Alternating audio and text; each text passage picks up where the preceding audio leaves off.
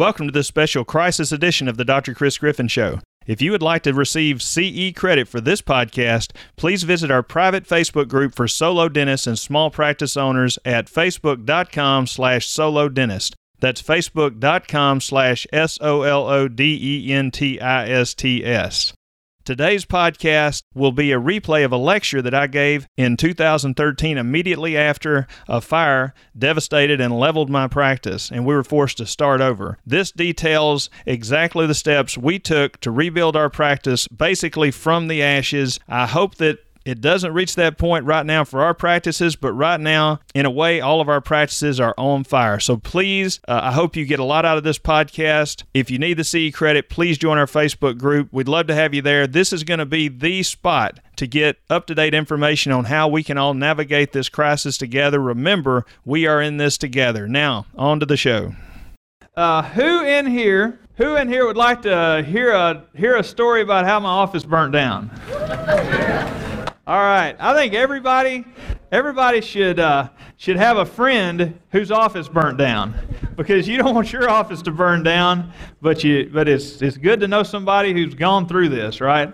And I went through this presentation just a while ago in the room, and I predict that at the end of the lecture, most every one of you are going to be on the phone verifying your insurance in some way, shape, or form, because the reason I say that is at lunch I just talked to two of my friends, and they're like, "Hey Griff, hold up a minute," and they're on their cell phones looking up their insurance agent's phone number and actually making calls right there, because it really can save you hundreds of thousands of dollars. So anyway, I thought you guys would be the very first people that would hear this story completely. And this is not complete, but Michael Silverman from Doc. Anybody know him? Dr. Silverman? He runs this Docs organization, conscious sedation stuff. They've got a magazine, and he called me up and he said, "Hey man, I heard about your deal." He said, "But I would love to do a story about it." So I sent him some photographs, and they did a story, and it just came out, I believe, Wednesday. So he actually beat me to the punch with my own story. But so we talked about, and I have made some stupid mistakes around in my life. The fire is not one of them. That's just an act of God. We talked about yesterday how I'd made some terrible mistakes about how picking my associateship out of school, and I made this terrible mistake about the direction my practice should go in right after I got my own practice, and I messed up there. And then I made some terrible decisions about how to get going and how to coach my team and how to lead my team, or in my case, a lack of leadership for a long time. Those were all self-inflicted wounds. But in the last few years, I've had a couple that were not self-inflicted. The good news is, when the fire hit, I had a good many of my ducks in a row, because before the fire, 2009, actually, I told you guys I met Dr. Schumann, who just spoke a while ago. I met him in Dallas, and at a marketing event. I'm driving home. Actually, I hate, while people are still streaming in, let me just take a minute to tell this story if you haven't heard it. Well, this is a true story. We hung out, and I'm headed in from Dallas. The last lectures on Sunday of that event, that went through Sunday, I decided I wanted to go on home. I just wanted to skip out. So I go to the valet there at the hotel, and I say, "Hey, can you go grab my truck?" And so it's always a bad sign when the valet doesn't come back for like half an hour and nobody else is getting their car. All right? That's a bad sign, because they're not busy. It's in the middle of Sunday, 30 minutes. So anyway, 30 minutes later, the valet comes back with somebody that looks like probably a head valet or something like that, which is also a bad sign. And they come say, "Sir, we got a problem. Your car won't start. Do we have permission to try to jump it off?" And I said, "Okay, great." So they jumped it off and got it started. They said, "Well, maybe, sir, the battery was just dead. You may have left something on inside, whatever." And I'm thinking, that's possible. Maybe you're right. But I'm in Dallas on a Sunday afternoon, and I've got to drive to Ripley, Mississippi, which is about a 10-hour drive. And so I start leaving the hotel there, and I noticed the the charge, the little charge indicator is just easing in the wrong direction, and it never happens on my vehicle, and I'm like, that doesn't seem good either. So on the way out of town, I stopped in Rockwall, Texas. You ever been there, Dr. Phelps? I have, Chris. Great place. Dr. Phelps lives in Rockwall, Texas, right? Don't you live there, close to it? So I stopped at like an AutoZone or something right there, and they closed at 5, but they were open, and they had a real nice guy, and he came out and looked at it, and he said, yeah. He said, your alternator's not working. He said, we can't put another alternator on there for you. But tomorrow morning, they probably could do it and have you home. Tomorrow afternoon. I'm thinking, man, I got a full day of patient schedule tomorrow. What am I going to do, And I said, what do you think? I said, let me ask you a question. Is there any way in the world that I could, just get home without getting a new alternator? He said, how far you got to go? I lied. I said, Memphis. I really had to go 2 hours past that. And he goes, ooh, Memphis, that's going to be cutting it close. He said, I tell you what, if you'll let me put about a 2-hour slow charge on this thing, this battery, you might get to Memphis. And I said, and he said, if you don't run your air conditioner. And I said, of course, this is, hot. End of May is real hot. But I said, fine. So I went and I found a little restaurant, and I sat and ate, which I hate to do by myself. Waited a couple hours, come back. He had it charged up. Now, you think I'd have enough sense to think, hey, man, why don't you sell me a brand new battery and a wrench, and then if this one plays out, I'll just put a new battery on there. But for some reason, didn't think about it. So I started heading in. And Sunday it's after 5 by this point. Got a 10-hour drive. There's basically no help if the thing goes dead. I got about to Texarkana, Arkansas, and I started seeing lightning in the background. As I got closer, I turned on local radio. Sure enough, severe thunderstorm warning. So I go through some hail. I get up under I stop in Texarkana, get there, and then the tornado sirens go off. So then I pull out my phone, and I'm trying. Back then, I didn't have an iPhone. This was 2009. I had like a Samsung, and the internet connection wasn't like an iPhone, but I tried to find some radar on there, and I'm like, darn, this storm's headed exactly my way, but if I get on the interstate, maybe I can. So the whole time I hadn't turned the key off my truck because I don't want the battery to go dead. So I get on the interstate and I'm hightailing it through hail and stuff, and I get on through Texarkana. Tornadoes, they don't hit me. But all the way from Texarkana to Little Rock, and then from Little Rock to Memphis, I'm just like watching the radar, and of course the windows are down. I'm getting rained on. Because I can't, right? Because it's too hot to not have the windows down, but I'm getting rained on if I don't, so this is miserable. And I'm looking at the radar, and I'll see, well, the storm cell's about to pass the interstate, so I'll pull off at a gas station, wait 30 minutes or whatever. Anyway, about 4:30 in the morning, I finally finagle my way, and I'm 20 miles from my house. And, the battery's about to play out. The rain's terrible. The radar shows another like a tornado cell, and sure enough, tornado cell is headed for Ripley. But I think I can beat it. So I whip in to my driveway, and tornado sirens are going off right then. I've actually got not only me and my family are awake at that hour, but Kim Hobson, who took her class this morning? All right. Kim and her husband and kids have come to my house because in my basement I have a tornado shelter. Right, and another employee and her husband are at my house. So everybody, we go down to the tornado shelter. So I whip in, go to the tornado shelter. So the next day I wake up. The tornado didn't hit my house. It did hit the area, and it was awful. Some people died and everything. But the next day I wake up to this. So the tornado brought torrential rains also, those storms, and so my whole parking lot and the first 3 feet of my building are submerged in water. Now, it looks a little worse than what it really was then. Water just barely got into the actual part that you live in. So all my air conditioning units, all of the ductwork, the plumbing, the electricity, and everything that was under the building, all that was gone. But the inside we cleaned up pretty quickly and didn't lose much on the inside on that. But it did give me a wake-up call, and I said, Chris, you better start getting your stuff together, because if you had lost the whole building, what would you have done, right? And so I started getting my ducks in a row. Then, things are clicking along nicely, and I don't think much else about it. And here is a good example. You know, you always hear about free publicity is great. Right? Hey, you know, how many times you've been to a marketing conference, they said, how awesome would it be to get on the front page of the paper? You don't even have to pay for it. Well, that's not the way you want to get that, but it is advertising, I suppose. That is my building. So let me walk you through this evening. So the night of May 21st happened, you know, just like any other night. I had taken my little girl to dance practice, and I was picked her up at 8 o'clock or 8:30. Picked her up at 8:30, and dance studio's not far from my office. Drove right past it on the way home. A big storm was coming. It was starting to rain a little, but you know, my office is just looking like it always does, perfectly fine. Say at 8:45. I get home. You know, I tell the kids, hey, pay attention to the weather. If we have to go downstairs to the basement, we will.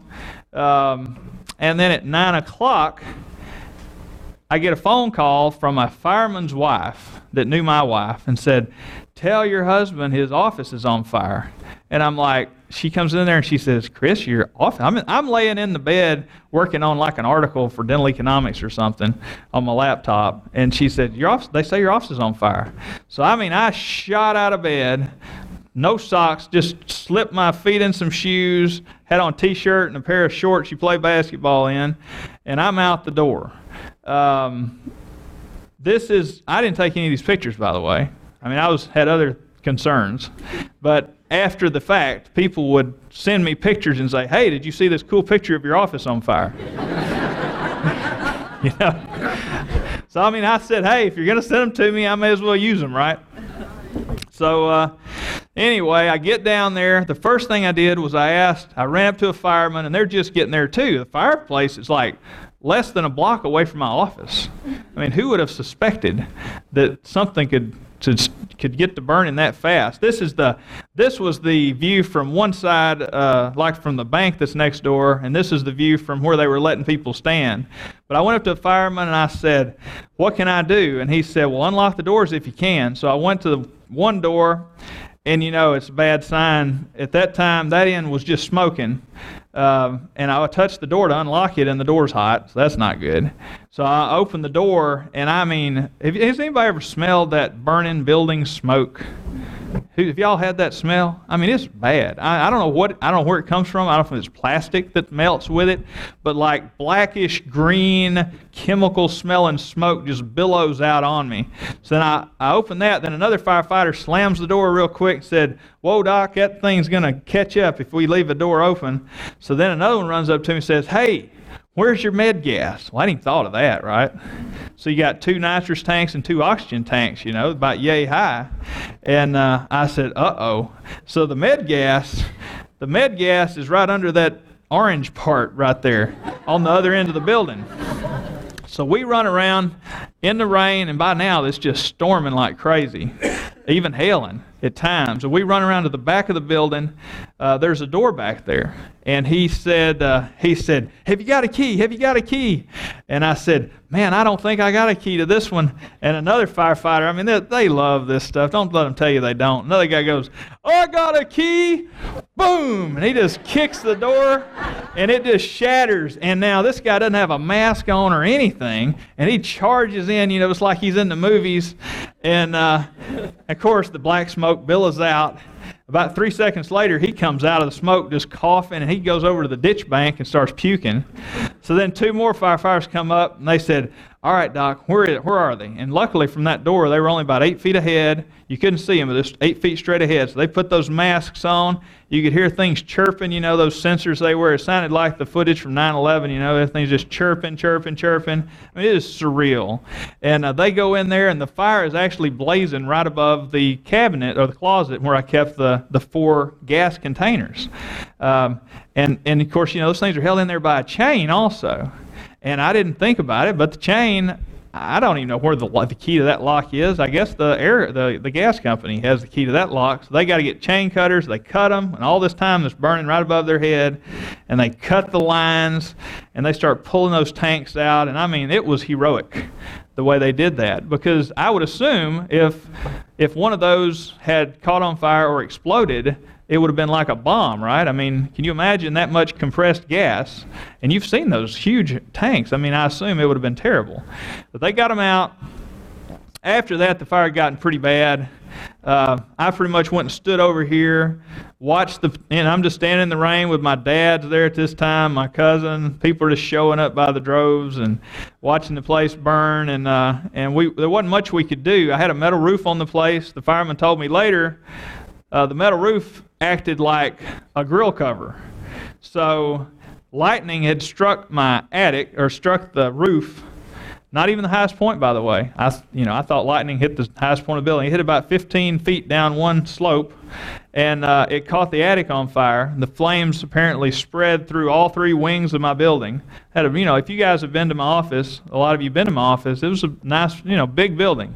It didn't look that big, but it was about 7,000 square feet, and it was had three wings, and so it spread in the whole attic, and then the fire consumed the attic, and after that, the floors gave way, and the floors fell down into the main part, burning, and so that's when the lower level burned. The firemen couldn't fight it well because the metal roof kept them from being able to get to it. So I'm not saying the metal roof caused me to have worse damage than I would have. Who knows? I mean, I don't know. But I'll tell you this. My next building that I build, if it burns down, it'll burn down with a shingle roof. It may go faster that way. I don't know. But it won't happen to me twice with a metal roof. I know that. One of the hardest things when your place is burning down is the fireman just saying, well, we can't let you in there, It's too dangerous. Can't let you in there. Can't let you in there. I mean, by this time my wife brought me a jacket, thankfully, and I was soaked to the bone, but I'm just standing there watching and just waiting for them to let me in there to try to save something. Try to save something. At this point, you don't know if you're going to be able to save anything. I mean, I have no idea. Finally, they said, you can go in and try to get some of your more important stuff. So we grabbed our server. This is my cousin. He grabbed my server, and people are taking action shots of me. I mean, is that a little weird? And sending them to me. I think that's a little weird. Anyway, just anything that's super important. And also, by the way, the firemen are just tossing things out into the yard. Like, I had a rifle that I had just bought. They tossed a rifle out there, which it was in a case. It's okay. They tossed my brand new Sirac out in the yard. It's not as okay. Precision instrument, it's not good to toss those things. Anyway, it's just a lot of real crazy, weird stuff that happens in a deal like this. Let me show y'all, how we dentists are about before and afters. So I wasn't one of those guys that just snapped a lot of photos of my building before or anything, but I tried to find some pictures that matched up pretty good. And I took we did have a good many pictures of training days in our practice. So here's a before of one op that we had. Notice it's a nice pink chair from Knight. I believe it's an asepsis unit. This is after. Okay, so that's the roof falling in and everything burning. This is a hallway of one of the wings, nice hallway. I had 6 ops in each wing pretty much. So this is the hallway after the fire. Okay, just to give you some idea. A lot of the ops looked about like this. Just things turned over from the roof caving in and just charcoal everywhere, And so anyway, I'm going to give you guys just this is the post-op pictures of the office. This is Kim Hobson's desk. She spent so much time coaching from and trying to do make our practice better and everything, and going over treatment plans. This is the desk. And the Lord knows how many treatment plans and case acceptances we've had from that desk. That's the waiting room. Used to be really nice. That's a dental chair I bought from Dr. Steve DeLoach, who's done some introducing for me this weekend. Steve sold me that chair. It was old when he sold that to me in 1999 or 2000 for $500, and I always said it was kind of ugly, but I wasn't going to replace it till it quit working. So I guess I'll replace it now. This is that beautiful sterilization room I was so proud of. that was a real bummer. I mean, man, I love that sterilization room. This was a kids' room. The kids' room, you know, how many of y'all have a kids' room? Interestingly enough, I only did a kids' room because I had so many ops. I mean, I had plumbed out 14 or 15 or 16 ops. I don't even remember. I don't even want to think about it. But I had all those plumbed out. I didn't use them all. And so we took one room, made it into a kids' room. That's very popular, by the way. I would recommend, that's a takeaway for this weekend. If you have a general practice where you see a lot of families, man, that's a big plus for somebody to be able to have an area close to where they're getting their teeth cleaned or something like that, where they can just bring their kids and turn them loose. I mean, that's really a no-brainer. In fact, it's so much of a no-brainer that when I build my new practice back, I will make sure that I have a kids area, because it just makes a difference in sometimes families keeping their hygiene appointments and not keeping them. Let's see, that's an op. That's one of the ops. That's my private office. You know, I used to, man, I had this great bookshelf full of books. They all got messed up. I had all my ties that I wore to last year's event. You know, I'm not a big tie guy. I only own like four. I own 4 ties. All 4 of them were in this room. Right? Thank the Lord, I had one of my suits in there, and I'd taken it home. You know, and so actually these shoes were in that room. And I was telling a buddy of mine earlier, who in his previous life used to sell shoes. He said, "Boy, those are nice shoes." And I said, "Well, the funny thing about these shoes is they were in a box in there, and the box burned up, and the shoes are fine. They don't even smell smoky. So, made in America." You know, what'd you say they were? Allen Edwards? Is that the name of them, Pat? Anyway, yeah. So yeah, they're good shoes. You know, here is what the roof, pretty much the attic space looked like from down below everywhere. Shows how the fire pretty much burned up the whole attic. This is my wall of color-coded bins. They all melted together. Now, in the days following the fire, when the insurance company finally turned me loose to go salvage through stuff, we would take these bins that were melted into a big heap, and I would go to my, I have a warehouse, and I would go to the warehouse and get on the concrete, and we would just take hammers and chisels and bust them open and try to find maybe a metal instrument that I could clean up and sterilize to use. And when we got back on our feet a few days later, there were several instruments that are hard. You know, some instruments you use a lot are just not that easy to call up and get immediately, you know. Now, even if you had all the money in the world, you can't just call up and get every instrument you want, just boom, immediately. And especially like ortho and stuff, I mean, that's, you know, we found a lot of instruments we could clean up and salvage in these bins. Not a lot, but a few. These are, any of you guys use gun racks? Y'all use a gun rack? Remember old Scott Perkins? He used to do the gun rack stuff. These are some of my gun racks I had, full of guns. That was a bummer. Man, he didn't even make those anymore. So they're, I guess, irreplaceable. This is also, if you ever have this happen, if you could have keys available where you could unlock the doors for the firemen, it's good, because if you don't, they delight in throwing bricks and big stones through your doors to get them open. Also, big windows. They like throwing bricks through big windows. I'm serious. I found this out. We had these giant big glass windows that in our upstairs part of one of the wings, and then, you know, they threw bricks right through them when probably would have been just as easy not to have. There's an op. This is interesting. This is a quote we had up in our meeting room. The way a team plays as a whole determines its success. You may have the greatest bunch of individual stars in the world, but if they don't play together, the club won't be worth a dime. I think Lapita picked that quote out, didn't you? So we thought that was interesting, that one thing didn't burn up, you know, in the whole staff room. And you'll find it's interesting what burns up and what doesn't burn up. I mean, you could just never tell. Sometimes you'll have something that's basically not touched, and then sometimes you'll have something that looks like this. Everything's just melted together.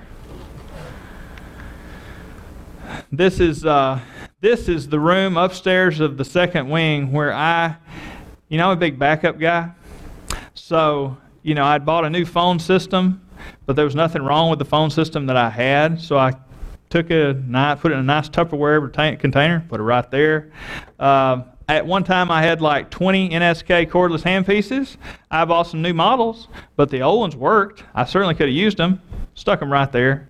All my backup, everything I had in this one room. And so if I had that to do over, I guess the moral of that story is don't put all your backups in the same place, okay? That's certainly a takeaway. And everything the fire doesn't get, it's interesting. There is this soot that just covers everything. I mean, it penetrates and saturates everything. And your computers, even a computer that looks okay, I took all the computers up to my warehouse, and I would plug them in up there because as soon as you cut them on, they just have that wretched smell come out of them. They just smell awful. So you had to do it somewhere like that or outdoors. And I tried to get as much data off as I could, but what will happen is as the computer runs, if they have this soot in them, a lot of times the soot will just short circuit the computer. So a lot of times I would have 20 or 30 minutes to salvage as much data as I could, and then the computer would be getting hot the whole time, the fans don't work, and it just quits working. So that's always, something to think about. If you're in a situation like this, if you can salvage anything, it's not rarely you salvage much that you're going to have this like it was. Hey Mindy, where are you at? Can you set me a bottle of water up here or something? So, what happens next? A lot of confusion, a lot of fear. You're standing there in the rain, and before the firemen even leave, people start asking you 100 questions. There's just questions just bombard you from every single direction. There are questions that I never even thought about, and if I had the foresight to think about the answers to these before I got asked, it would have been so nice to have had all this already thought out before the fact, because right then it's really tough to make good decisions. I mean, that night while you're standing there watching it burn, you don't know. Some part of you thinks, hey, they're going to get this thing put out. We're going to get in here and clean it up in a couple of days, and I'll be seeing patients, by the end of the week. Okay, that's part of you thinking that, and then part of you thinks, I wonder how much my insurance pays. That's the thought that goes through your head. And part of you thinks, man, if my insurance pays enough, reckon I could just quit doing dentistry? I mean, all this stuff that goes through your head, who knows? There's just so much uncertainty, it's crazy. And as I'll show you later, obviously I didn't have the luxury of having so much insurance. That's the case. And hopefully you guys can rectify that situation for yourselves. And just to give you a little glimpse forward, and the stuff we'll cover, and I'll show you how we recovered, but we did eventually. I slept on it. By the next morning, I was already kind of back to myself, thinking ahead, deciding, hey, we got to move forward. What do we have to do? Here's the steps we have to do. I was already in moving forward mode. The night it burned, probably not. I was kind of in a bad place that night. Let me tell you just here on the front end, we did miss 3 business days of work. I'll show you how we did that. So we lost our building completely, and we only lost 3 days that we actually had patients scheduled. I did have a couple of vacation days in there, but we didn't lose much. And then we go into a temporary location where I'll show you. It's definitely not the ideal situation, but 9 days into that temporary location, we were actually able to get back and hit our daily goal of $12,000 a day. That's our goal. And so that was June. Now, June was a tough month because, it was tough, man. It was tough. We didn't hit 12,000 every day. It was like a process. You just do this and do this and do this and finally work your way up. So I told Kim, I said, now, we already had vacations planned and vacations scheduled, and I said, shoot, this is an awful situation, but I'm not going to let it ruin our vacation. So I took a week off in July, and we only still working just 3 days a week. And I said, Kim, what would be a good goal for us, Because, I don't think our old goals apply anymore because we've just had such a tough time. Do you think we could do 6 figures in July? Just working, I guess we were just right around 10 days in July. And, she said, well, it'd be tough, but maybe we could. And at this point, we still only have just a few chairs, and it's not like you can just feel like you can just call up and order brand new everything, and where would you put it even if you had it? So that at least gave us a goal and a mission. And as the month went on, it became obvious we were going to get close to that, but I didn't know if we were going to make it. But I really wanted to be able to tell you guys that we were able to meet that goal when I came up here. So I was watching, that last day of July, I was watching that schedule all day long, and when we finally crossed over, I took a screenshot of it, and so we did actually manage to get over that $100,000 mark on the last day of the month. So I can tell you guys that was an amazing challenge, and I'll show you. You probably don't understand how big of a challenge it was till you see what we had to work with. It was almost like doing, for the bulk of the month, it was about like doing dentistry if you go to a third world country and try to scratch it out like that. And I feel like this month we're already off and doing good. Our production is back up basically to pre-fire levels, and so I feel like from this point forward we're good, even with our temporary setup. And like I said, we're building again, and we're moving forward. I'll give you a little perspective on the differences that I'm having to deal with right now. So this was a Google Earth shot of my practice. This is Google Earth of my practice before it burned. Okay, it's about 7,000 square feet. Part of it has 2 stories. I think it's a great location. It's right next to McDonald's. It's right next to the local bank. It's also right next to a Cash Tobacco store, but, hey, we're in the middle of Mississippi. This is what we ended up having to move into just because I wanted something I could get into quickly. But you see that little building on the top part of the picture? So that was a nurse practitioner's office in a town called Blue Mountain, Mississippi. Now it's about 5 miles from Ripley. It's not even in the city of Ripley, and it's smaller than Ripley. Obviously, patients can drive 5 miles, but we found some patients don't like to drive the extra 5 miles. And look how many parking places I've got now. 1, 2, 3, 4, 5. I got 5 parking places. Now I got more than 5 staff members. Now the good news is the bank right next door, because they were so gracious, they let my staff use the back side of their parking lot. So my staff and myself fill up the whole back side of the bank parking lot every single day, and we walk across the grass and go in the back door of the little nurse practitioner building with 5 parking spaces. Okay? Now I think for us to go from 7,000 square feet, 12 fully equipped ops, to a little bitty rinky-dink 2,000 square foot nurse practitioner office that we had to plumb, get temporary equipment into, a chair at a time over the course of a month or a month and a half, and be able then, within the course of just 1 month, pick up and do our pre-fire production levels, was a pretty good feat. Okay, I think that was a pretty big deal. I would think that I would hate to have to try to do that again. And I'm going to show you guys how that I was able to go through. And yesterday we talked about the 4 parts to every practice. This is how I was able to do that, okay? All right. So this is 12 steps to crisis recovery. And you guys are going to find in these 12 steps, hopefully, a lot of gems that you can take back and fix in your own practices. Maybe you already got all this situated, but I'd be surprised if you got every bit of it situated.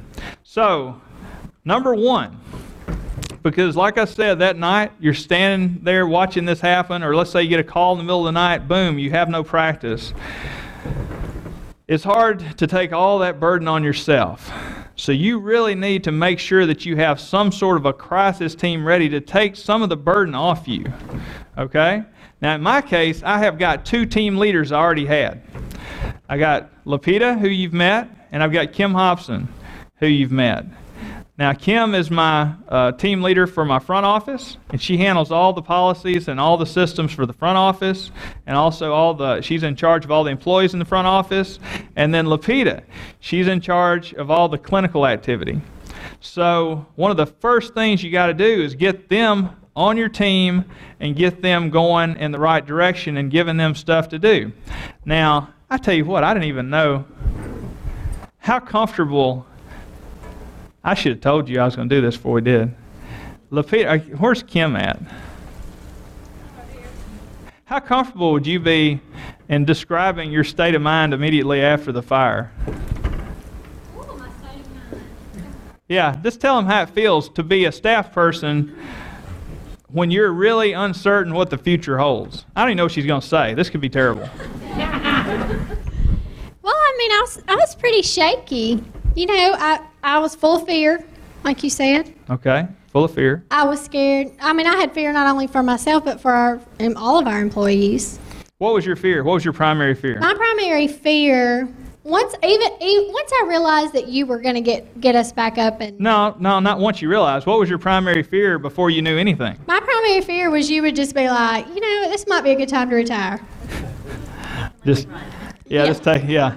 Yeah. I'm sure there are a lot of people back in Ripley that think that I've got like a big sack of gold dropped on my head after this thing. Yeah. But, you know, and when I didn't even know how much insurance I had at that time. But, so Kim's primarily you were worried that nobody was going to have a job. Exactly. Yes. Well, you think that's what everybody was worried about initially? I believe so, yes. Okay. Unemployment. That was our biggest fear. Yeah, I actually had two staff people file for unemployment before I even had a chance to say, hey, look, I'm seriously not quitting. You know, and I don't really blame them. I mean, I'm sure everybody's worried about it. You know, that's just the way it is. I mean, I felt for everybody. And to be honest with you, one of the reasons that I wanted to get back going so fast was because, you know, hey, I have a great team. I think most of you guys would agree if you've seen them in these classes here. I've got a great team. I felt bad for them. I wanted them to have paychecks again. And I honestly, you know, even though I had a nice little bit of money set aside for an emergency, you can't just keep paying out money when you're not earning any forever, right? I mean, that's impossible. So I had to get back to producing some level. So what was the next day? By the next day, we pretty much had decided to move in the direction of trying to find a place to work? Yeah, I think so. Within a day or two, for sure. Okay. All right. So that's good. So it was a lot of fear.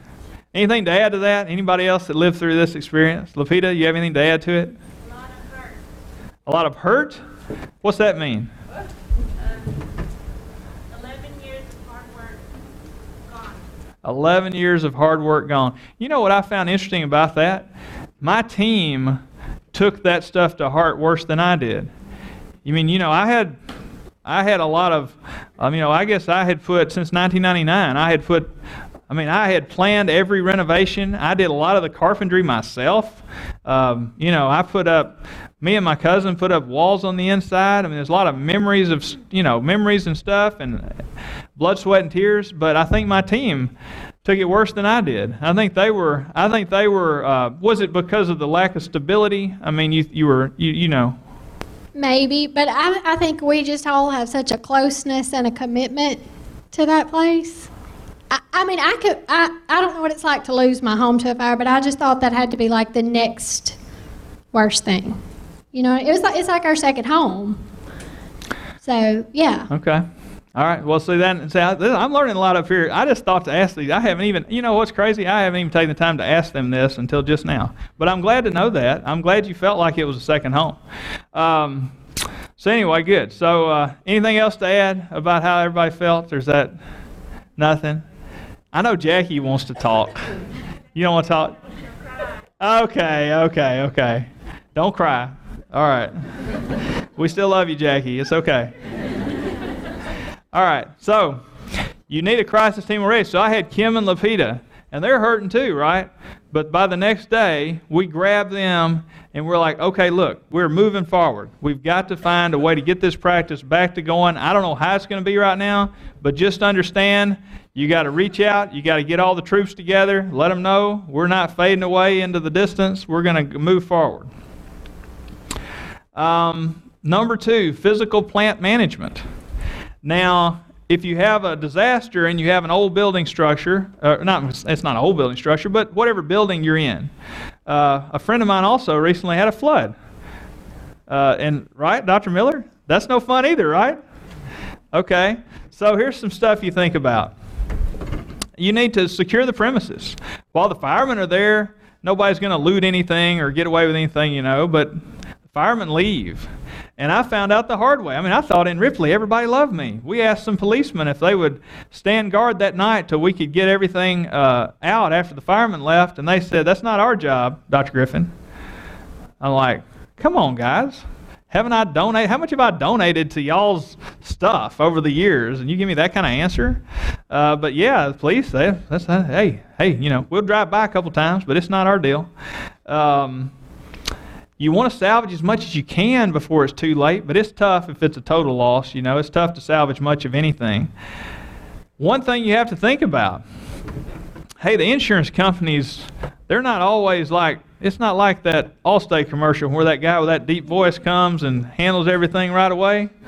Man, you have a claim that's big like this. They're tough.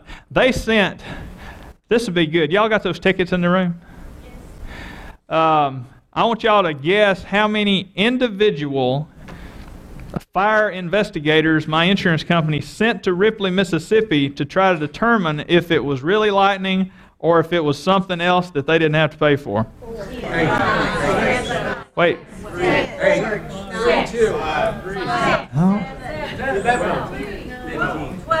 You're closer than it. I haven't heard. Somebody shouted this out. 10. Hey, who said 10? Okay, somebody said it before, I'm sorry, but I did hear her. Let's give her another ticket for a drawing. Because, yeah, they sent 10 people to investigate my claim, man. They thought, I don't know what they thought. I guess they thought I just wanted to burn my place down. I don't know what they were thinking. Or maybe they thought somebody didn't like, you know, I pulled a tooth on somebody that didn't like me or something that burned it down. I don't know what they were thinking. But anyway, after the 10th guy, they finally said, you know what? It was a lightning strike. By then, of course, the trick is the firemen fighting that thing. You got all this rubble laying in the floor. Well, the rubble's wet. The rubble is soaked, man, with all the firefighter water and whatever else they fight a fire with. So you're not allowed to touch that stuff till they get through investigating, because they got to be able to see everything. You know, they're trying to figure out everything. Well, then finally they said, yes, it was a lightning strike. You can clear some of the rubble out. At this point, I thought, man, maybe we can dig the rubble out. Who knows? It may be okay. Maybe I can save a wing and start working out that wing. Of course, we dug the rubble out, and the floors were bucked up. I had wooden floors throughout. I was really proud of them. They're original hardwood floors, and they're all bucked up, you know. And so we tore that out, and under that, the plywood was kind of bad, and under that, the joists were wet. Some of them were starting to get mold on them. You know, and so at this point I'm just like, man, we're just going to have to build a new one. But until then, because look, if I'd have messed around too much, if I'd have tried to save my floors or save something, the insurance company, I don't know this, but they very well could have come back and said, hey, you know, you messed with it so much, we can't do our investigation properly, and that probably would have been a big hassle. So you got to be conscious about that. The new building.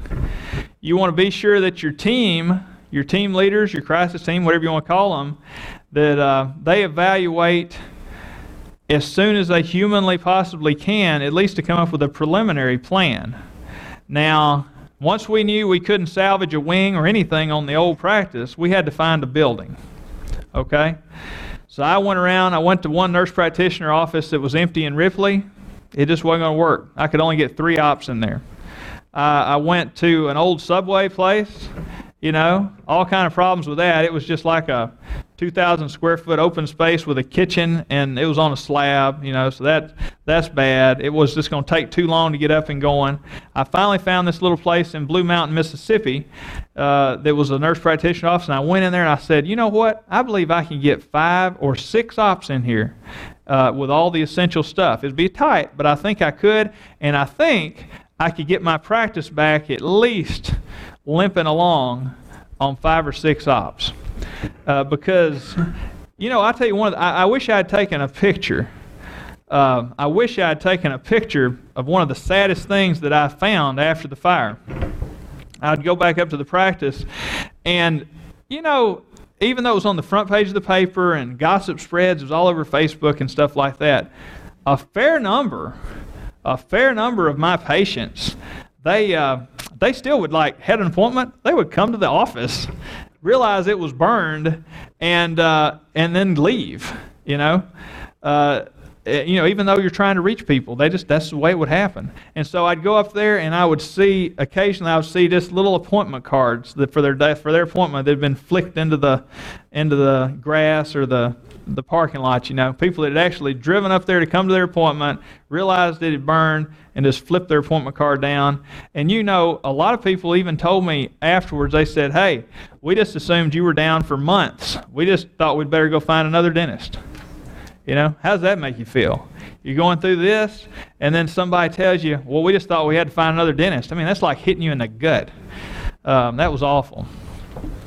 But the good news is we did have a lot of our systems in place to try to handle something, because remember back to the flood, we had actually written down a lot of this stuff, and so we had a lot in place. We didn't have everything, but we had a lot where we at least had a framework where we could get going maybe a little bit faster than what we were supposed to. I say, here's a tricky one. Is Nashville Dental in the room? Anyone from Nashville Dental? They're out. They've been exhibiting. Boy, they were so helpful. They're my some people use Patterson or Shine or whatever. I use a company called Nashville Dental. I think I'm actually their most southern client. They dip down barely to Ripley, Mississippi, and so I've always bought my equipment from them, primarily because you remember yesterday I was telling you about the bad associateship I had. The guy that I used to work with, I was always fearful that he was a big producer, and I was always scared he would do so much business with Patterson that if I went with Patterson, they would treat me like second fiddle, because I was scared of that. So I found this company, Nashville Dental, and ever since they've just treated me so good. Well, they actually rounded up some used carts, and I had some ortho chairs that I had purchased off Craigslist for cheap. I mean, I got 6 ortho chairs for $1,000 off Craigslist, and I said I'm just going to stick them in my warehouse, and then I ended up using 3 of them, for ortho. I do a lot of ortho. In my 7,000 square foot place, I used 3 of them, but I had 3 sitting in a warehouse. So Nashville Dental rounded me up 3 carts to use with those 3 ortho chairs, and they actually got them to Blue Mountain for me. A local contractor, we got the plumbing done. We got the copper done for the compressed air and stuff like that. And all this is done in the course of about a week and a day. And we were like I say, we only missed 3 actual scheduled working days through the whole process. IT. So think about how you might operate without computers. Everybody in here uses computers, right? Have you ever thought about what would happen if you could not get a hold of your computer data? If the day came and you just couldn't get it? That's freaky. That is freaky. So if you have this happen, try to get your server to your computer guy as soon as humanly possible. In my case, we did that. We got it up to Memphis. He cracked it open, tried to dry it. He tried to turn it on. It turned on, but it wouldn't stay on long, and we were actually not able to salvage anything off that server. The good news, and I would encourage everybody to do this right now. When you leave this lecture, does everybody in here have online backup already? Who does not have online backup? Okay, listen. I didn't have it until 10 months ago. 10 months ago, I started paying, it's less than $100 a month. They back up all the data off my server every day, multiple times a day. If I had not done that, I wouldn't have known how to call a patient. We wouldn't have known how to tell people, hey, don't come for your appointment. The place burned. We're trying to get you a new appointment. We wouldn't have been able to do anything. We wouldn't have been able to get our accounts receivable. Did you think of that? You got all this money that's out there owed to you, insurance claims here and there. Online backup is the way to go. Now, your images, I found out it takes a little while to get your images back because they're too big. So the company was my computer guy was able to download all my data from the internet onto a temporary server so we actually could see our stuff, you know. And this is another, I just thought of this, like we use Dentrix. Who in here uses Dentrix? Okay, so you need to save your disks from not only your current version of Dentrix, but probably also 2 or 3 disks back. So when your computer guy, if this ever were to happen, they've actually, sometimes some of the modules, they've got to go back 2 or 3 disks and load like that Dentrix, then this Dentrix, then this Dentrix, and get you all the way up to the new one. So I didn't realize that. So we had to get a hold of Dentrix, and they had to get us the actually online downloads for the old Dentrix version so we could build it back up to be able to put our data on here. Then the company, they sent me a hard drive that had all my images on there. Now, it still took a few days. You've got to come up with some kind of a plan, too, for an office with fewer computers. Because when you start back, let's say the insurance company hadn't paid you. Like, the insurance company hadn't paid me a dime yet on contents at all. And so I hate to go out and spend $25,000 on computers yet. So we're just getting by on just a few computers. And I'll show you how we're doing that. But have a plan for how that you could get by for fewer computers if you had to. And one of the coolest things we've found out, and I didn't even realize, is you can pretty much run your practice off iPads for your clinical ops if you have to. All right? I didn't know that, but like there's software now that you can view your x-rays on an iPad, and so you can do your x-rays and you can do your intraoral camera shots on an iPad, and then you can just use a few centrally located computers that they can enter data into in those areas, but you do not have to have a computer for every op. You know, it's nice, but you don't have to have it. X-ray in every room. You don't have to have that, I learned. So now we just have one room where we take all of our x-rays. And you know what? It hadn't been that bad. We've got one wall-mounted x-ray in there, you know, for PAs and stuff. We got a new pan. Now, I will say, this new pan is totally awesome. I mean, I had a digital pan before, and I thought the image quality was okay, but not that great. Boy, this thing, it's a whiz-bang gadget right here. I mean, your images are crystal clear, and you can upgrade it to 3D. Dr. Brady, I know you like that. Not necessarily, but you can upgrade. I didn't upgrade it, but you can. You can also put a Ceph on it. I was tickled to death. Look at this chair right here. I mean, look, I ain't wasting anything. My mom got me this about 10 years ago for a present. It's like a 1800s dental chair. She found it at an antique store, and hey, guess what? You can raise the seat up like this, right? You can adjust. You can crank the neck thing. You can adjust it. We can sit people in there all day long and take X-rays. Doesn't hurt a thing in the world, you know. And we're getting along just fine for now with that. Patient privacy security. This is a tricky one. You know, I don't even know all the 100% laws on HIPAA, but you got to assume there's laws on stuff like this. If you have a situation where like your file room burns like mine, you got a problem because, you know, like the door that used to go into the room that locked is now broken down by the firemen.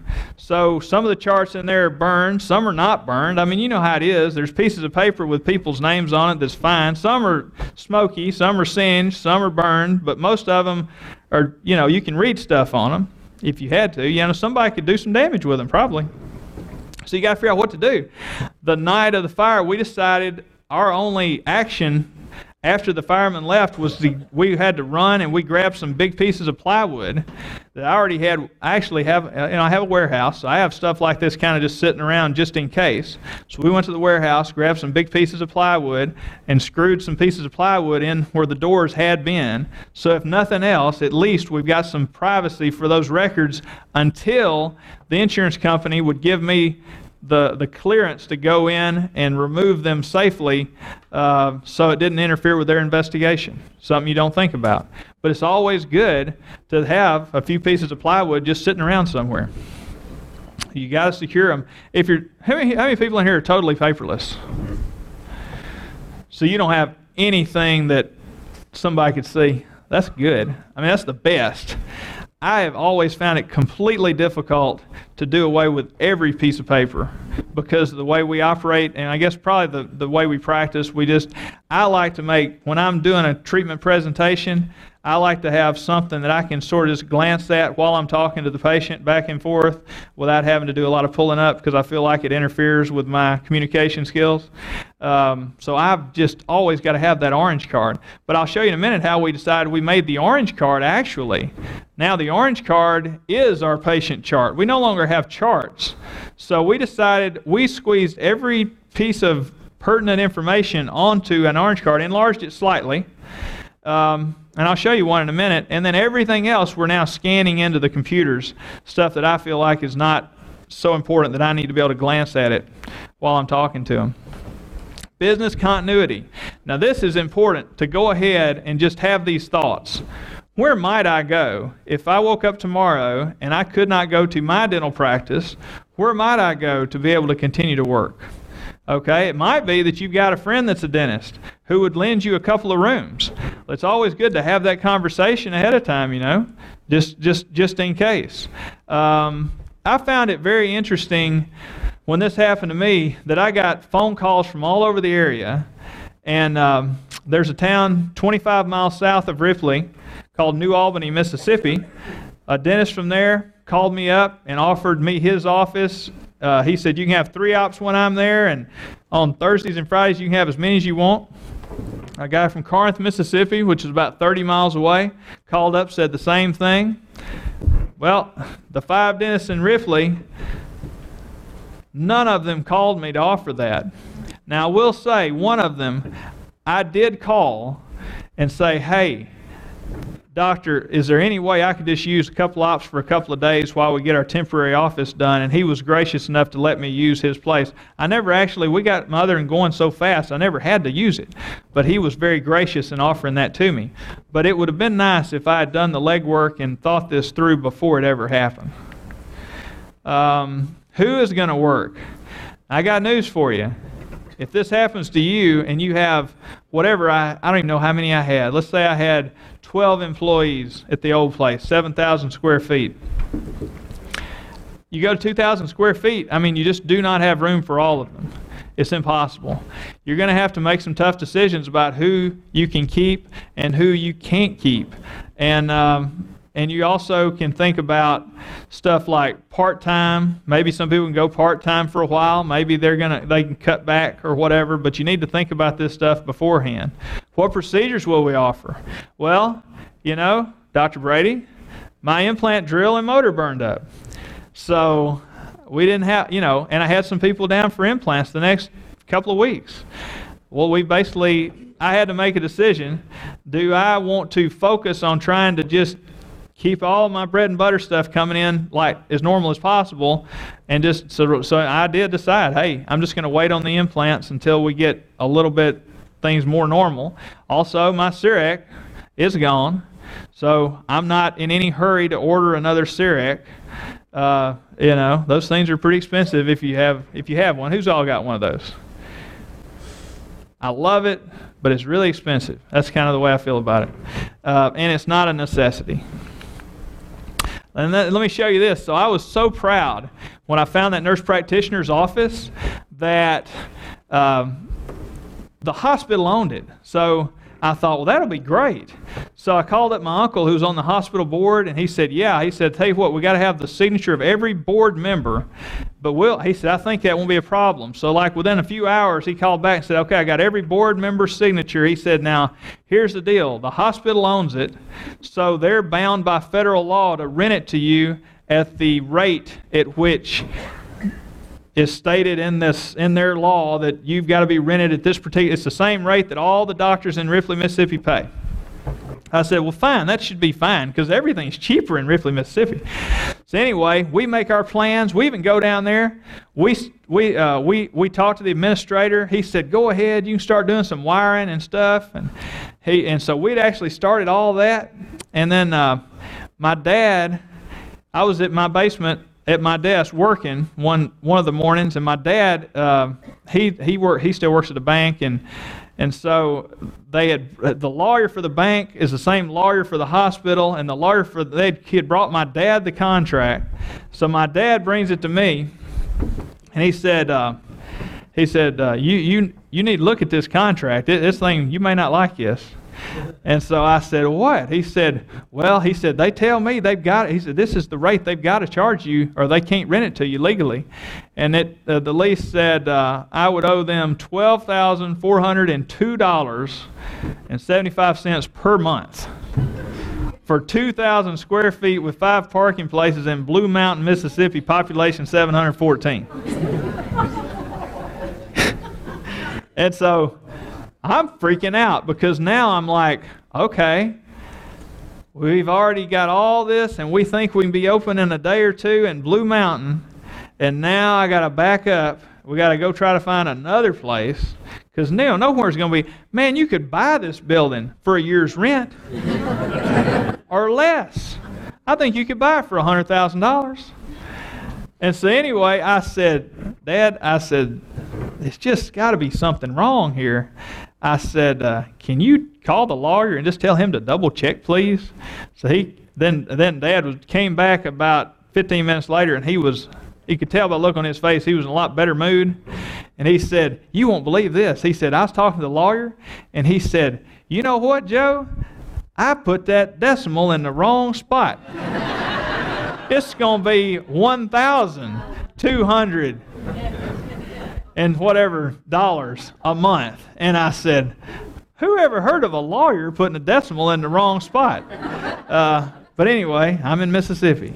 But so anyway, that's better, right? $1,000 a month, that's better. That's better. So communications. Everybody here, you probably already have this. Who already has like a phone tree, chain of command communications thing if something crazy happened? I know you do if you live in a place that has snow, right?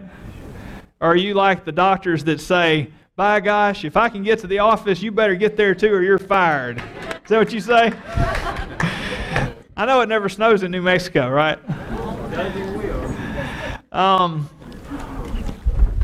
Well, that's okay if you don't have it for the snow days, but I would encourage you to go ahead and get some sort of chain of communication going just in case of an emergency, right? Okay. How are you going to reach your patients? Now, normally I would have said, well, we will go ahead and we will, hopefully our server will start up and we'll reach them that way. And B, we always have somebody carry 3 days of the schedule home just in case. We'll go to that next. Well, somehow along the way, that person didn't have 3 copies of the schedule. A server wouldn't work. Well, guess where my information was? I didn't even realize. So how many of y'all that have Dentrix have signed up for their app? Did you realize that it puts your appointments in the cloud? I didn't realize that. That is a very good thing, is it not?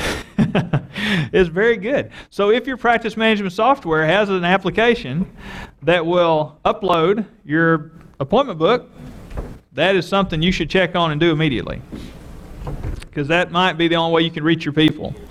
And like I said, it's always a good idea for someone on your staff to take home 3 printed copies of the schedule in their purse just in case of an emergency, okay? That's just a good idea. And I think now there's some online software. I think there's a company called Curve Dental I'm super interested in. I mean, I'm way too invested in Dentrix at this point to change, but that sounds really cool to me to have all of your stuff online now after what I've been through. And it'd be a lot cheaper too because you don't have to buy a server, right? If you have all your software online, you don't have to buy a server. The reason I'm scared of that is because I have some applications that do that, and occasionally they go down for maintenance and stuff, and so I don't ever want to be without my patient information. But I think it's worth looking into. Okay, here's a good one. If you no longer had a phone in your practice, how are you going to get a phone call? Have you guys thought about that one? Because you know people are going to call your number. You say, well, I'll just forward the number. Okay? Do y'all know the process for forwarding your phone right now? You pick up the phone and you dial star whatever and you dial the number you want it forwarded to. Well, what if you can't pick up a phone and all the wires from the phone company going into your building are melted together? How are you going to forward it? So you need to think about that. Everyone should probably have a phone person that they are go-to, that you buy your phone system from, that's a go-to guy. And they, by the way, they can go into the boxes and they can forward phones that way because they have little things they can plug into the box coming off, like mine comes off a telephone pole. They can plug it in at the pole and they can forward it from there. But you need to think about this stuff, If everything's burned up, you can't. All right, this is my favorite part of the whole discussion is insurance companies. They're going to send all kinds of consultants to you if some emergency happens. And you just have to smile and be nice to them and whatever. Most of them are nice guys, just hardworking guys, and they're not even allowed to talk to you about your claim. They're just there to collect information. I know that the first guy that checked all my equipment, he saw the CIREC and he said, well, I think that thing's probably broken. And I said, well, it looks broken to me. But whatever you say. So he put it down on his list as being something that they would, total loss. So then the insurance adjuster realized that I had just taken out, when I bought it, I said, man, I don't feel comfortable having a piece of equipment like this in my office without a separate policy for it. So I had taken out a separate $150,000 rider just for the CIREC, separate from the rest of the claim. And so then the adjuster, after that first guy came, he calls up and said, hey, Dr. Griffin, you've got a separate rider for that CIREC piece of machinery. And I said, yeah, I thought you guys knew that. You're the insurance company. He said, ooh, I didn't notice that. So anyway, then they send another guy out from Atlanta, Georgia. It comes and looks at it. He flies into Ripley. He calls me. I meet him at Walmart. We drive to my warehouse. He goes in. He looks at it. He goes, man, that thing looks broke. He said, and he's a medical specialist, and he said, let's plug it in. He said, we can't hurt it any worse than what it looks like. So we plug it in. It wouldn't cut on. He said, yeah, this thing's broke. He said, tell you what, it's going to take me about 5 minutes. He said, I got to take some pictures and samples just to make the insurance company happy, but I'll be in and out of here in no time. So the insurance companies, they're so thorough, they send a guy twice to look at something to make sure it's broke, But anyway, inspectors. Now this is, hey, how about your city? We've got pretty good inspectors, really. They're not too particular, but you've got inspectors. They're going to inspect everything. When something like this happens, they're going to inspect to make sure the site's safe. If you get ready to rebuild or repair, you have to get licenses, and it's just a big old rigmarole.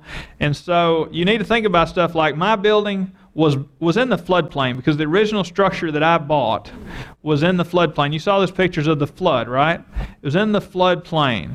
And so once we made the decision to knock it all the way down, then I have to go through all this stuff. We have to raise the building site up with dirt so it's no longer in the floodplain.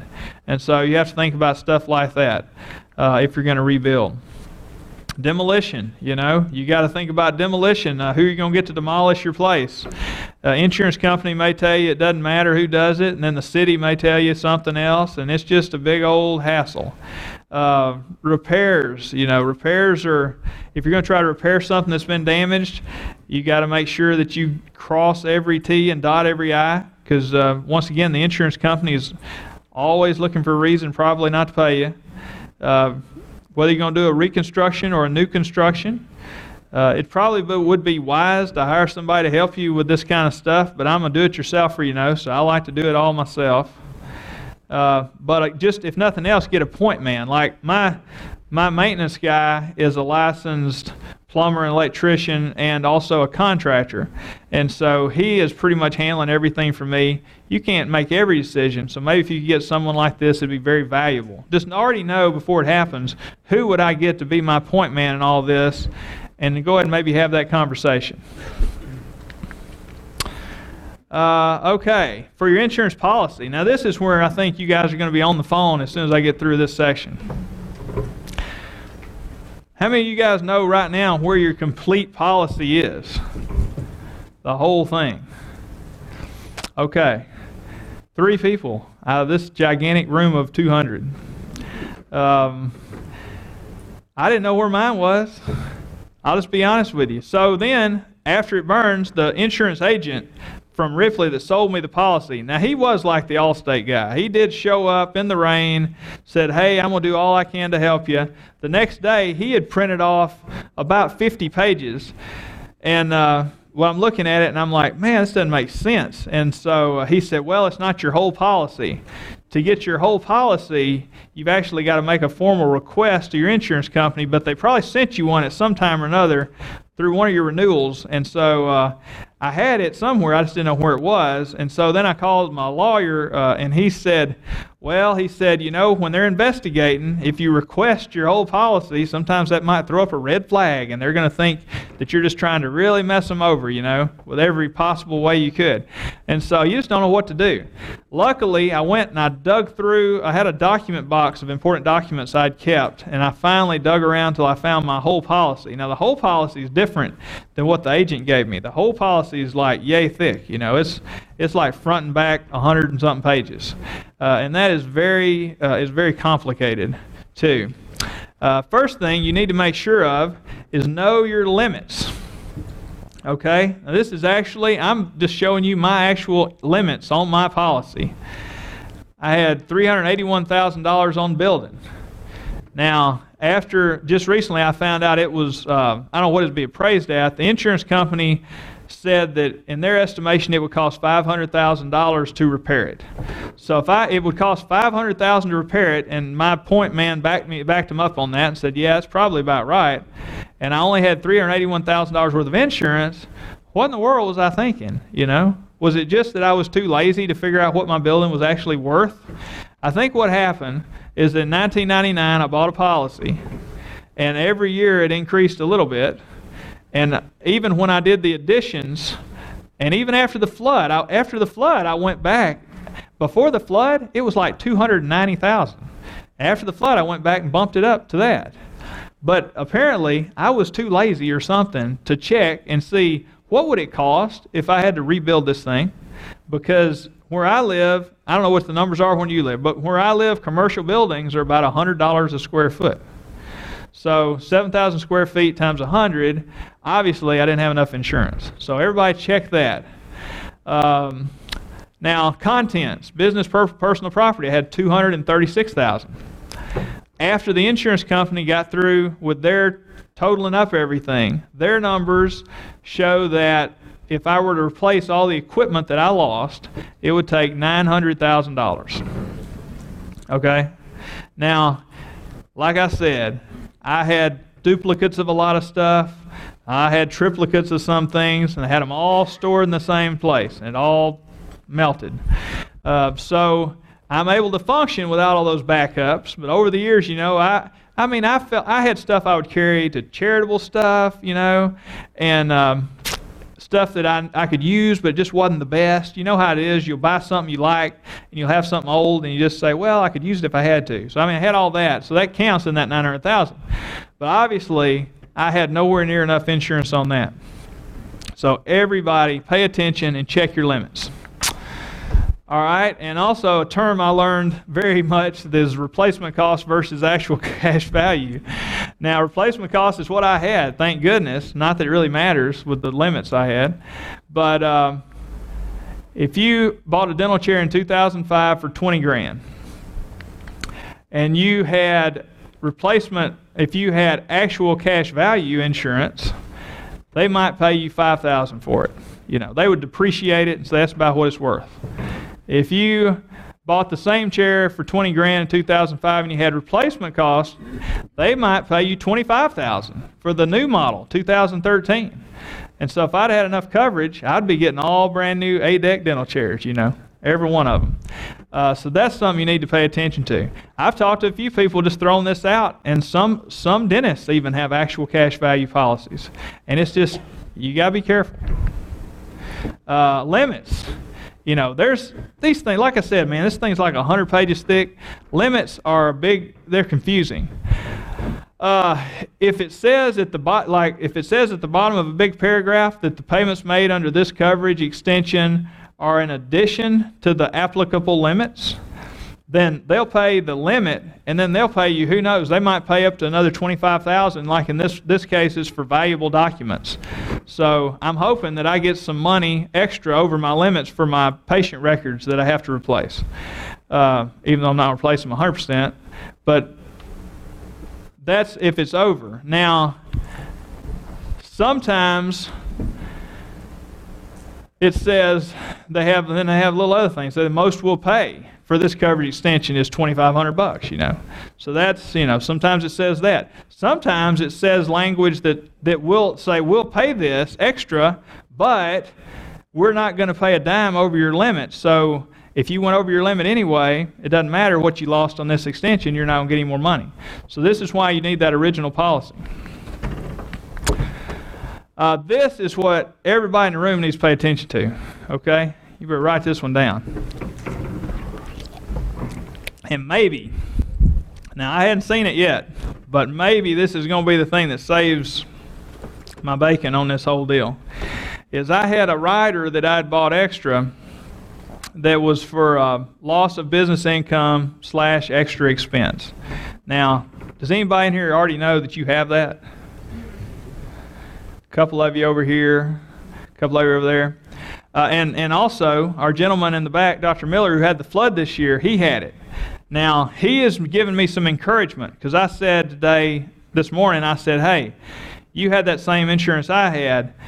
Did they really pay you what you thought they owed you, or do you think that they really didn't? And he said he thought they paid about 95% of what they really owed him. So I'm hoping that this really saves the day.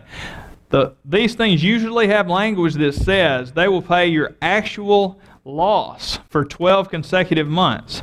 So that means theoretically that if my average is $150,000 a month and I make $100,000 during one of the 12 months after the fire, that they'll cut me a check for $50,000, theoretically. Now, like I said, I haven't got the money yet, but I'm encouraged that that's actually going to happen.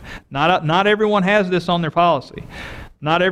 Most people don't have it. I'm lucky that I had it. I don't even know that I knew for sure that I had it until this happened. Here's another very important thing. If you have this insurance, okay? So how many of y'all actually own your own building? Okay, a lot of you. How many of you own the building in your personal name? How many of you own the building in the name of a real estate company, like an LLC or a partnership or something? A few of you, as do I. So, when like an LLC or a PA or an FLP or whatever entity owns your practice besides just you as a solo individual guy, there's a part of the policy that has this occupancy code. And so if it's rated dental office, then that's where the insurance company will request the money information for your dental practice to figure out your business income loss, right? Some people get in trouble because they get incorporated and then maybe they own a bigger building and they have their dental practice and they maybe rent a space to someone else, a veterinarian, a person that does nails, whatever. You got this big building, right? If that's the case, and your occupancy code is rated as some sort of a rental type business, then they're only going to pay your business income loss on the rental payments that all the companies that rent in that building pay into that LLC or entity. So you got to be real careful about that. So I got lucky once again because I'm the only person, I am the only entity in that building. So I got lucky. If I had rented space in there to another company or something, I could have been in trouble. I might have got paid only the rental checks that weren't coming in instead of the actual dental practice income loss. Okay? So that's very, very important. All right. So hopefully everybody make that phone call. Legal. Okay. What can I say about insurance companies that you guys don't already think, right? You very well may have to get a lawyer to deal with your insurance company. I've only talked to a lawyer. We haven't gotten any kind of nastiness or serious or anything, because so far the insurance company hasn't treated me poorly. They just haven't paid me yet. So yeah, but I think you really you kind of want to know who your lawyer is going to be if you have to do something. Legal. You're going to have to work with the city on building codes. You're going to have to work possibly with the government on floodplain, if you're like me, stuff like that. Who knows what else you might need a lawyer for. Just go ahead and figure out right now who your lawyer is going to be if and when you have to call in a lawyer on something like this. Okay? HR. Employee retention. So somebody has got to get the word out there pretty quick and say, hey, look, guys, we're getting back to work. We want you to stay. Or somebody's got to have the tough conversation and say, hey, look, we love you, but we don't have space for you right now. Don't go too far, but we're not going to be able to keep you right now. Okay? So, usually that's your crisis team, but somebody's got to get in there and cinch up the people that are going to stay with you through all this tough time. If there are people, let's say somebody that you like them, you want them to be able to get their unemployment. You want them to be able to file for unemployment and get it because of this situation. Try to go ahead and have that figured out. Who in your office could help them with that to make sure they get their money as quickly as possible. You hate for somebody just to have a ruined life because they didn't get money that they absolutely had to have quickly. You feel really guilty about it. Reclassification to part-time, that's not a big deal. Sometimes people are glad to go part-time for a little while. You might be surprised. Some people, that's a tough one. Some people might have to, take a little cut in pay for a little while. Most of us dentists in here, we'd hate to do something like that, especially to our good people. But at some point, you can't, until you get paid by the insurance, you can't just keep paying your own money forever. I told my people when it happened, I thought, after we did have to tell a few, I think like 3 people originally that I wouldn't be able to hire them back. But I said, look, as long as I can stand it, we're going to freeze your pay, and your pay will not go down. Because we have a lot of bonuses and commissions and stuff we work off of. And I just said, look, as long as I can stand it, we're going to leave your pay where it is. And so that's what we've done. But I'll be honest with you, since it happened May 21st and we're still waiting on a check, it's not most fun. That's one reason why I was so proud we could do 6-figure production in July. Retention. Some people are just not going to like the situation. You might even be shocked. You might have an employee that you can't believe it, but they just come to you after this and they say, look, it's too stressful. I can't handle it. I just can't do this. So you need to have somebody that's willing, if it's not you, to have these tough conversations. Finances.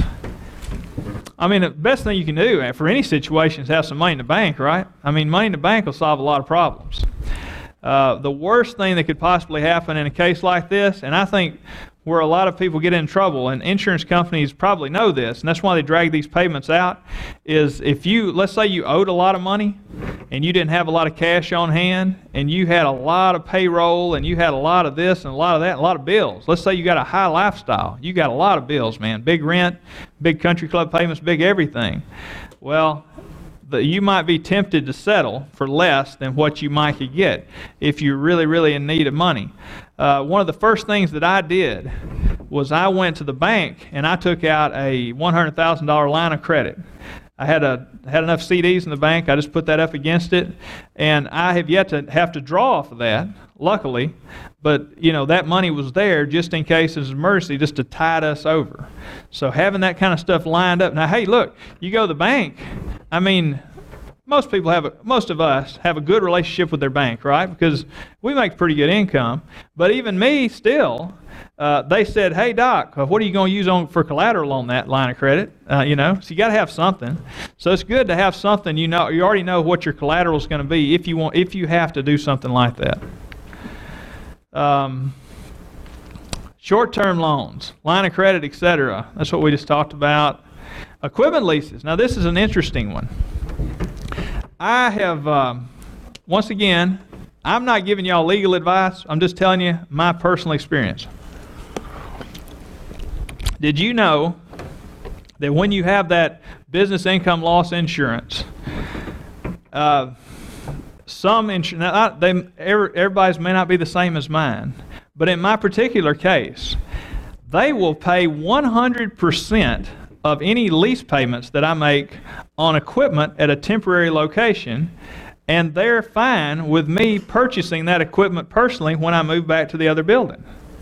So I just realized, as long as there's somewhere to put it. So I was like, and I actually called the adjuster myself, and I said, hey, look, so you're telling me that I can get 4 brand new 8/8 dental chairs because I have 4 ops I can put in up here at this temporary place. I can lease them for whatever term. You guys will make the 100% of the lease payment for 12 months, because it was only for the first 12 months. And then at the end of that 12 months, I can do what I want to. And he said, well, hey, after 12 months, it's none of our business. He said, if you want to finish your lease out with them, turn it back into them, fine. If you want to finish your lease out, pay them for what it's worth depreciated. I mean, that's your business, not our business, Doc. It's all your business. So theoretically, in a case like that, with that particular rider on your insurance, you can lease some nice equipment and then basically get it at a very reduced fee at the end of your lease term. So that's going to help out a whole lot too, right? So that's something to think about. Leasing equipment may be the way to go if you run into this kind of situation. And you can purchase it at the end of it. Construction loans. Be sure you get it. How many in here have built a building and stayed under their projected budget? So, how about a house? Who's built a house recently? Do you just keep adding on stuff, adding on? I mean, I personally know I'm already thinking about putting like real stone in the waiting room and all this stuff. I swore I wouldn't do it, but now that I'm starting to pick out my new building stuff, I mean, I know I'm going to go over. So make sure you got enough money for that. And just understand, anytime you're dealing with insurance like this, you're just not going to get that much very quickly. Okay, operations management. So here's what we were able to do in our temporary location. Clinical procedures. All right, what saved the day? So where's Lapita? So here's the deal with Lapita, and she told me this saved her life. So we don't have, everything's pretty much gone. And you don't think about everything being gone until it's gone, right? And so you think, well, we got to start back over. How are we going to do that?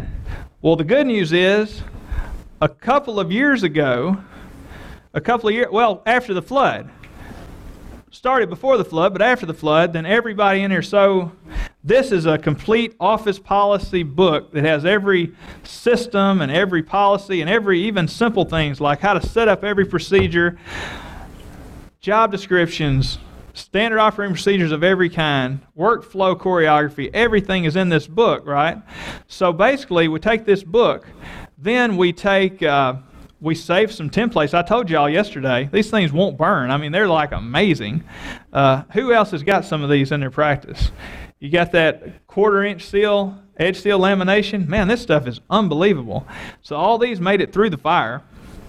So we had enough to get one set for the whole office. So we took the templates and we took our checklists, and Lapita was able to take those two things, and now she knows exactly what she's got to order along with this book, and she now can piece together and just very rapidly reorder every single item that she needed for us to be able to complete our stuff, right?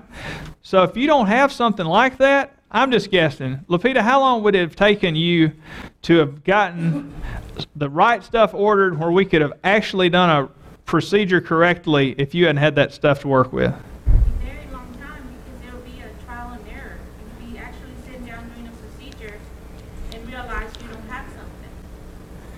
Right. So that's what she says exactly right. Because if you don't have that, and you try to start over, you'll be doing a procedure and you'll ask for something, and then everybody will realize, oh, we don't have that. Well, hopefully it's nothing that's got to be, like, okay, here's one thing we forgot. is I'm getting ready to do. I'm bad if somebody breaks a tooth, and if they don't want to, if somebody breaks a tooth, it's not hurting, it's not abscessed, and I get this a lot. They say, well, just pull it. And I'm like, man, I'm not pulling that tooth.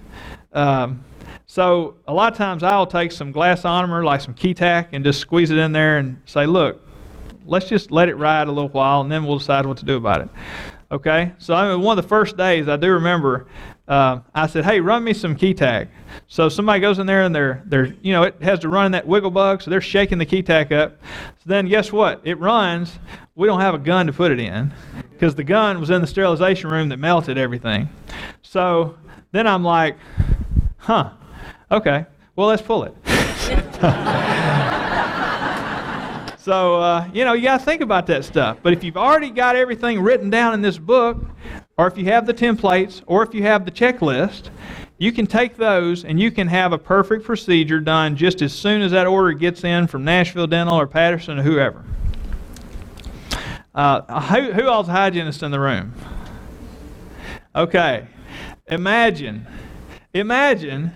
that tomorrow you had to go to work with an ortho chair, a cart, a 7.5-foot wide operatory, and over to the right, does anyone know what that is? It's a stainless steel floor lamp from Home Depot for $32.96. All right, how many hygienists would just cherish going to work tomorrow for that? Huh? Okay. But hey, we did it. We're doing it. We're doing it for now. I've got these other packages ordered. Come on, Nashville Dental. Get them to me. But we're doing it, guys. It's okay. You can survive. I can promise you. Pat Clark, where are you at?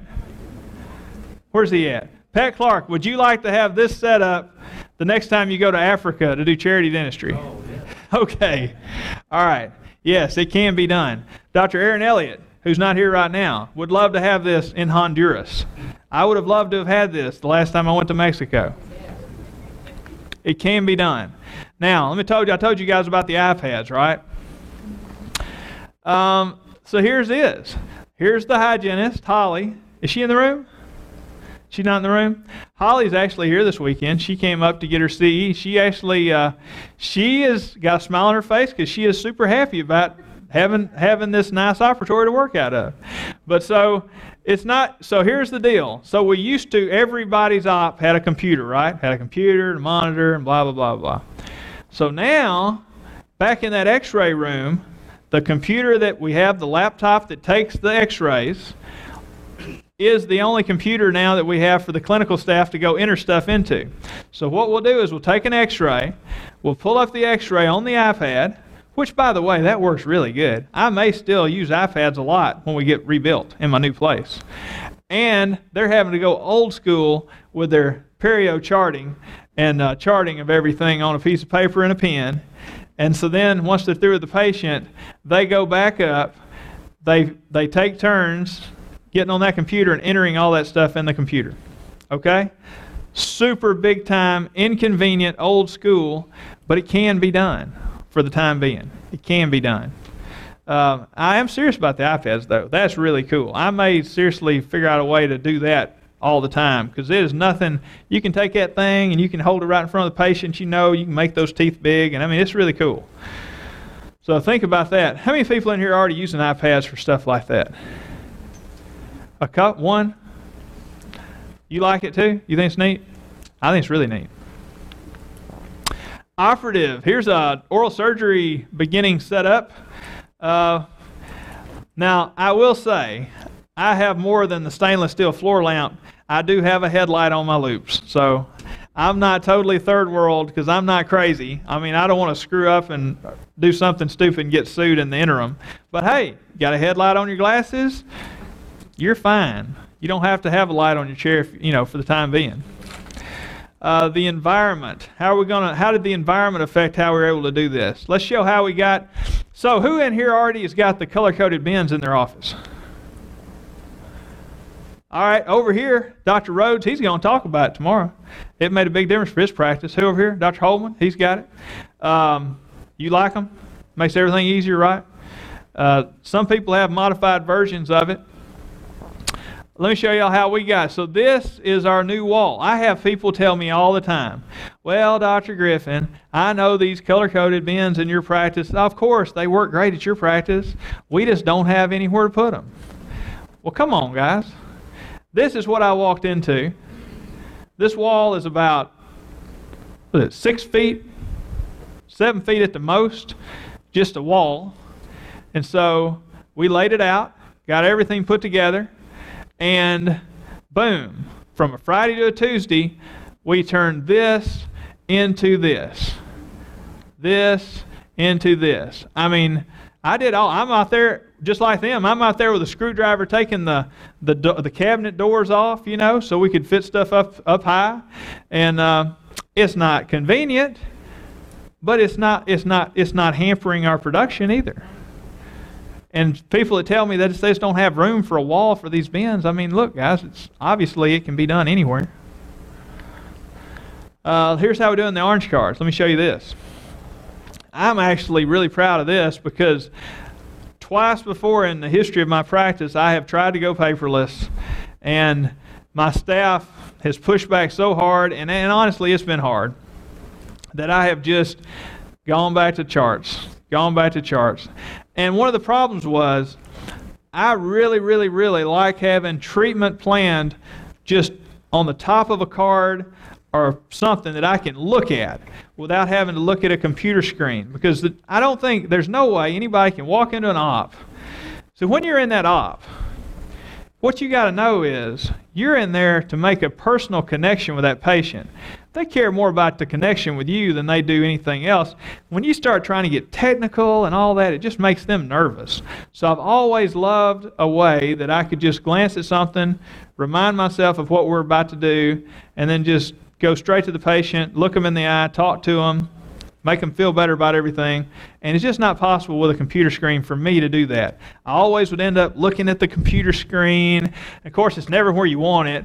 And so you're trying to carry on a conversation with the patient, and then you're scrolling around, and you're trying to get on here, and you can't hear what they're saying. They're probably telling you about their kid and what they were in the play this weekend. How in the world can you pay attention to that when you're fiddling around with the computers? I've always liked having the orange cards, and I think anybody who all's using orange cards already, by the way?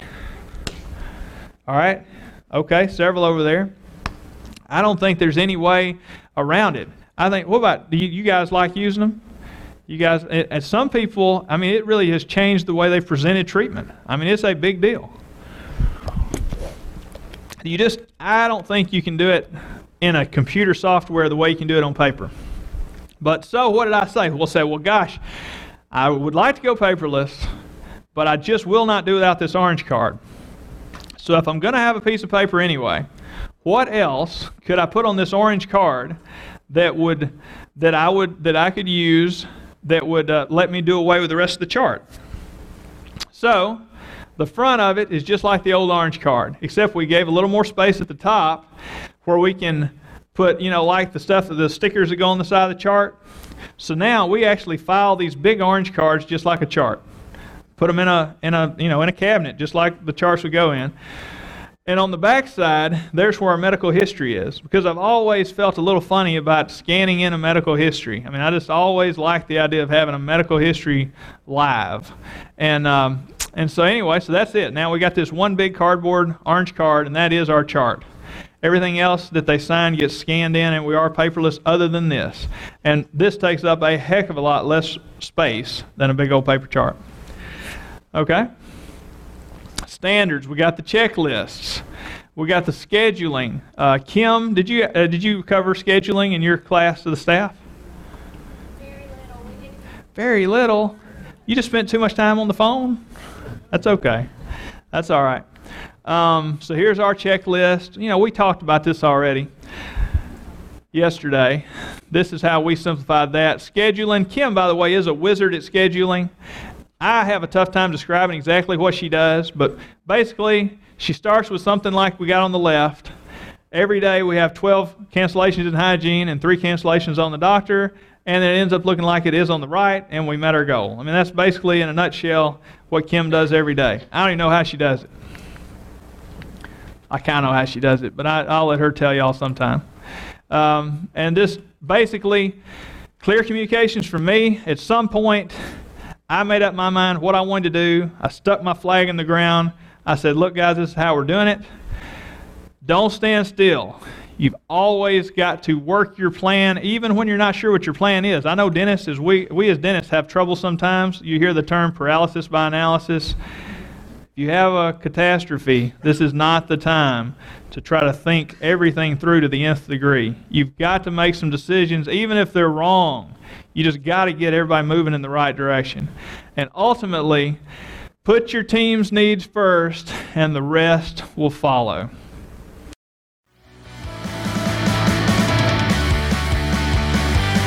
We appreciate you joining us for this episode of the Dr. Chris Griffin Show. Be sure to visit drchrisgriffin.com for the latest resources and updates to keep you more productive every single day you're at the practice. So when you're not working, you can do the things that matter most in life. We look forward to having you join us for another episode of the Chris Griffin Show, where the doctor is always in.